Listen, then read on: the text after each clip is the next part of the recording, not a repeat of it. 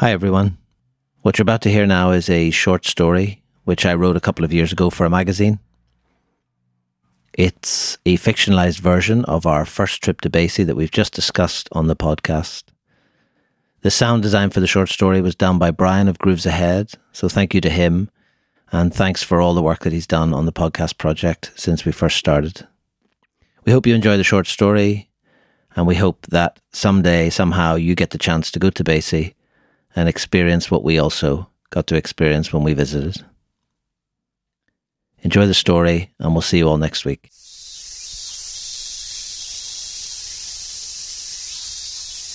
So what time will you be opening on Saturday then? I asked. I don't know, I'm not a fucking train timetable, am I? Came the gruff response from the other end of the line, before the slightly too long silence that told me I was the only person left on the call. More evidence to challenge the myth that all Japanese are polite, I remember thinking, grinning to myself slightly. They're not. And if they don't know you, they don't have to be. In fact, you could be led to believe that Japanese men over a certain age had dispensed with the inconvenience of words altogether, replacing them with a series of grunts, guttural noises and loud interjections. But that answer had been as good as we were going to get. We took it as a green light for a trip we couldn't really afford, an utterly ridiculous decision to anyone but me or my partner in this mad project. But that was a few weeks back. And this was now. I mean, this was fucking it. Our Wigan casino. Our electric ballroom. Our mecca of Japanese jazz joints. 4.5 hours on a bullet train slicing through the endless sprawl and carbon copy factory towns of the Japanese countryside was nearing its end. An early morning rendezvous at Tokyo Station had brought us here to the end of months of anticipation. Months of being told by jazz joint owners about the legendary Basie, run by the most famous of all the owners. A shining beacon, a bastion of jazz joint culture holding firm against the relentless onslaught of Japanese modernity and development. Like many of its peers, Basie was named in honour of the musician its owner most admired and was tucked away in the run-down red light district of an ageing, nondescript Japanese provincial town. For over 40 years it had weathered in turn snowplough winters and summers which could rot wood with their humidity. It probably wouldn't withstand an earthquake, but mercifully, not least for us, that was something with which it had yet to contend. A journey that had begun 2 years previously as just an idea and then an experiment had gradually burgeoned into a countrywide quest to photograph the hundreds of rapidly vanishing jazz bars and kisa coffee shops which for decades had anchored the soil of Japan's jazz landscape.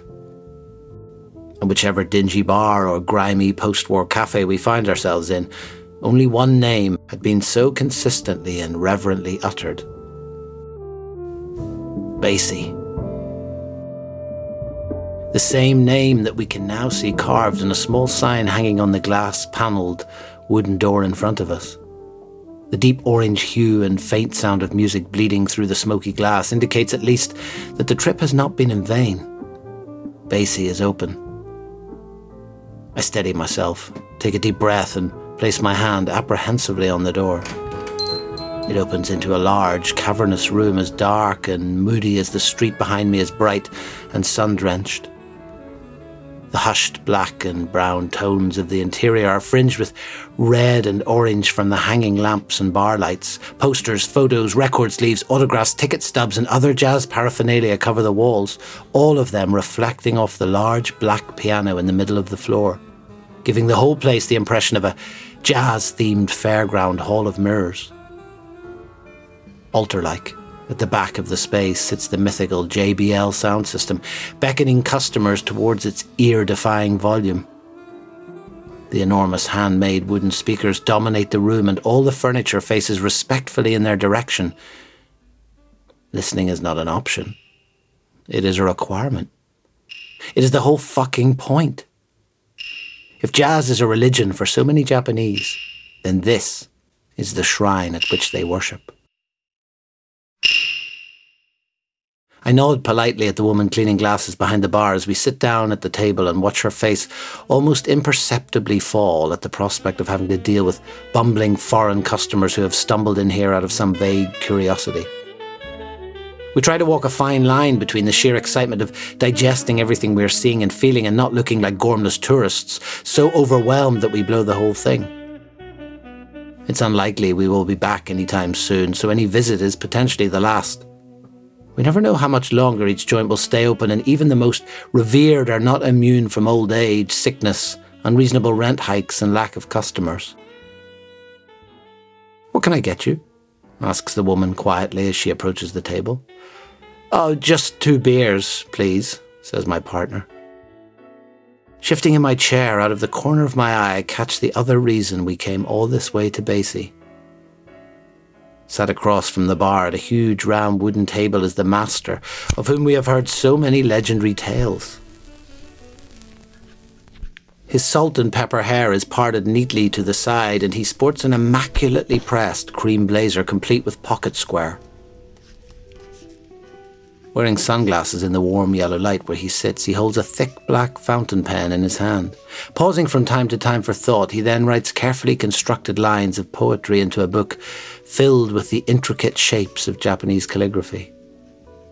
Sitting there, right in front of us, I can't help but wonder if he would even be believable to others except in a work of fiction.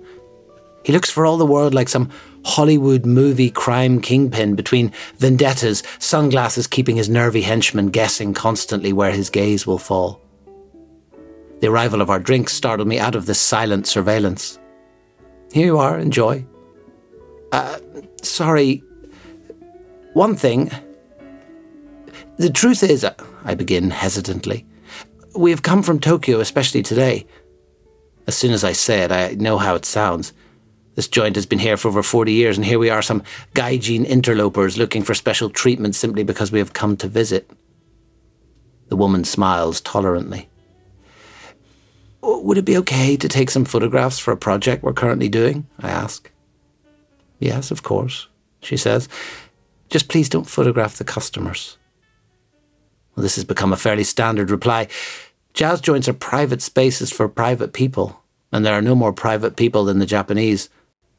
I have become adept at shooting the backs of heads or grabbing the interior shots guerrilla style, using that temporary window when a customer goes to the toilet and clears the space. No wives or bosses will ever see their husbands or employees in a jazz joint from my photos. These places still retain a little of their bohemian counterculture feel for the Japanese, so most have never been or would ever dream of going to one. I take out my camera, my nerves causing me to over-exaggerate the selection of lens before grabbing some shots from where I'm sitting. Confidence up, I begin to explore a little further from the table. Rather than wandering around for a long time, I am conscious of photographing in short and unobtrusive bursts, and today is no exception. I can see the master in my peripheral vision as I slide back into the leather booth for another sip of my drink, still processing how incredible this place is. Like so many others we have been lucky enough to visit. They never disappoint in their sheer variety, living museums of a musical culture at once unified in their purpose, yet each one unique in character. As I settle back into my seat to enjoy Eric Dolphy live at the 5 Spot wash over us at ear-splitting volume, the woman reappears silently beside our table. "Excuse me, I'm sorry to disturb you, but the master would like to talk with you, if that's okay." He was also a photographer. Fuck yes, I think. Although a sort of whimpering sound is all that emerges from my mouth. My partner doesn't need asking twice, though, and is up like a shot. The woman takes it as a yes, nods, and within seconds a phalanx of staff arrive to move our drinks, snacks, bags and jackets across the room to the large round table where the master holds court. We walk over nervously, desperate not to mess this chance up. Taking a seat at his table, we nod politely and smile in that Japanese way which wordlessly acknowledges an invitation. His middle finger dominated by a large silver skull ring, he returns the nod and reaches deftly into his jacket pocket, producing 2 beautifully embossed white business cards. Turning them round so the text faces outwards, he holds the card at both corners between thumb and index finger before coolly sliding each one in turn through the air between us. We receive them respectfully in both hands, heads slightly bowed, and look down to read the text. Below the Basie logo in the top left-hand corner, it reads simply, Shoji Swifty Sugawara, Master. This is it. The inner circle, I think, trying to keep my cool as I place the card gently down to my right on the table and look back up. For the briefest instant, I catch my partner's eye, and it's enough to tell me we're thinking the exact same thing. Basie. It simply doesn't get any better.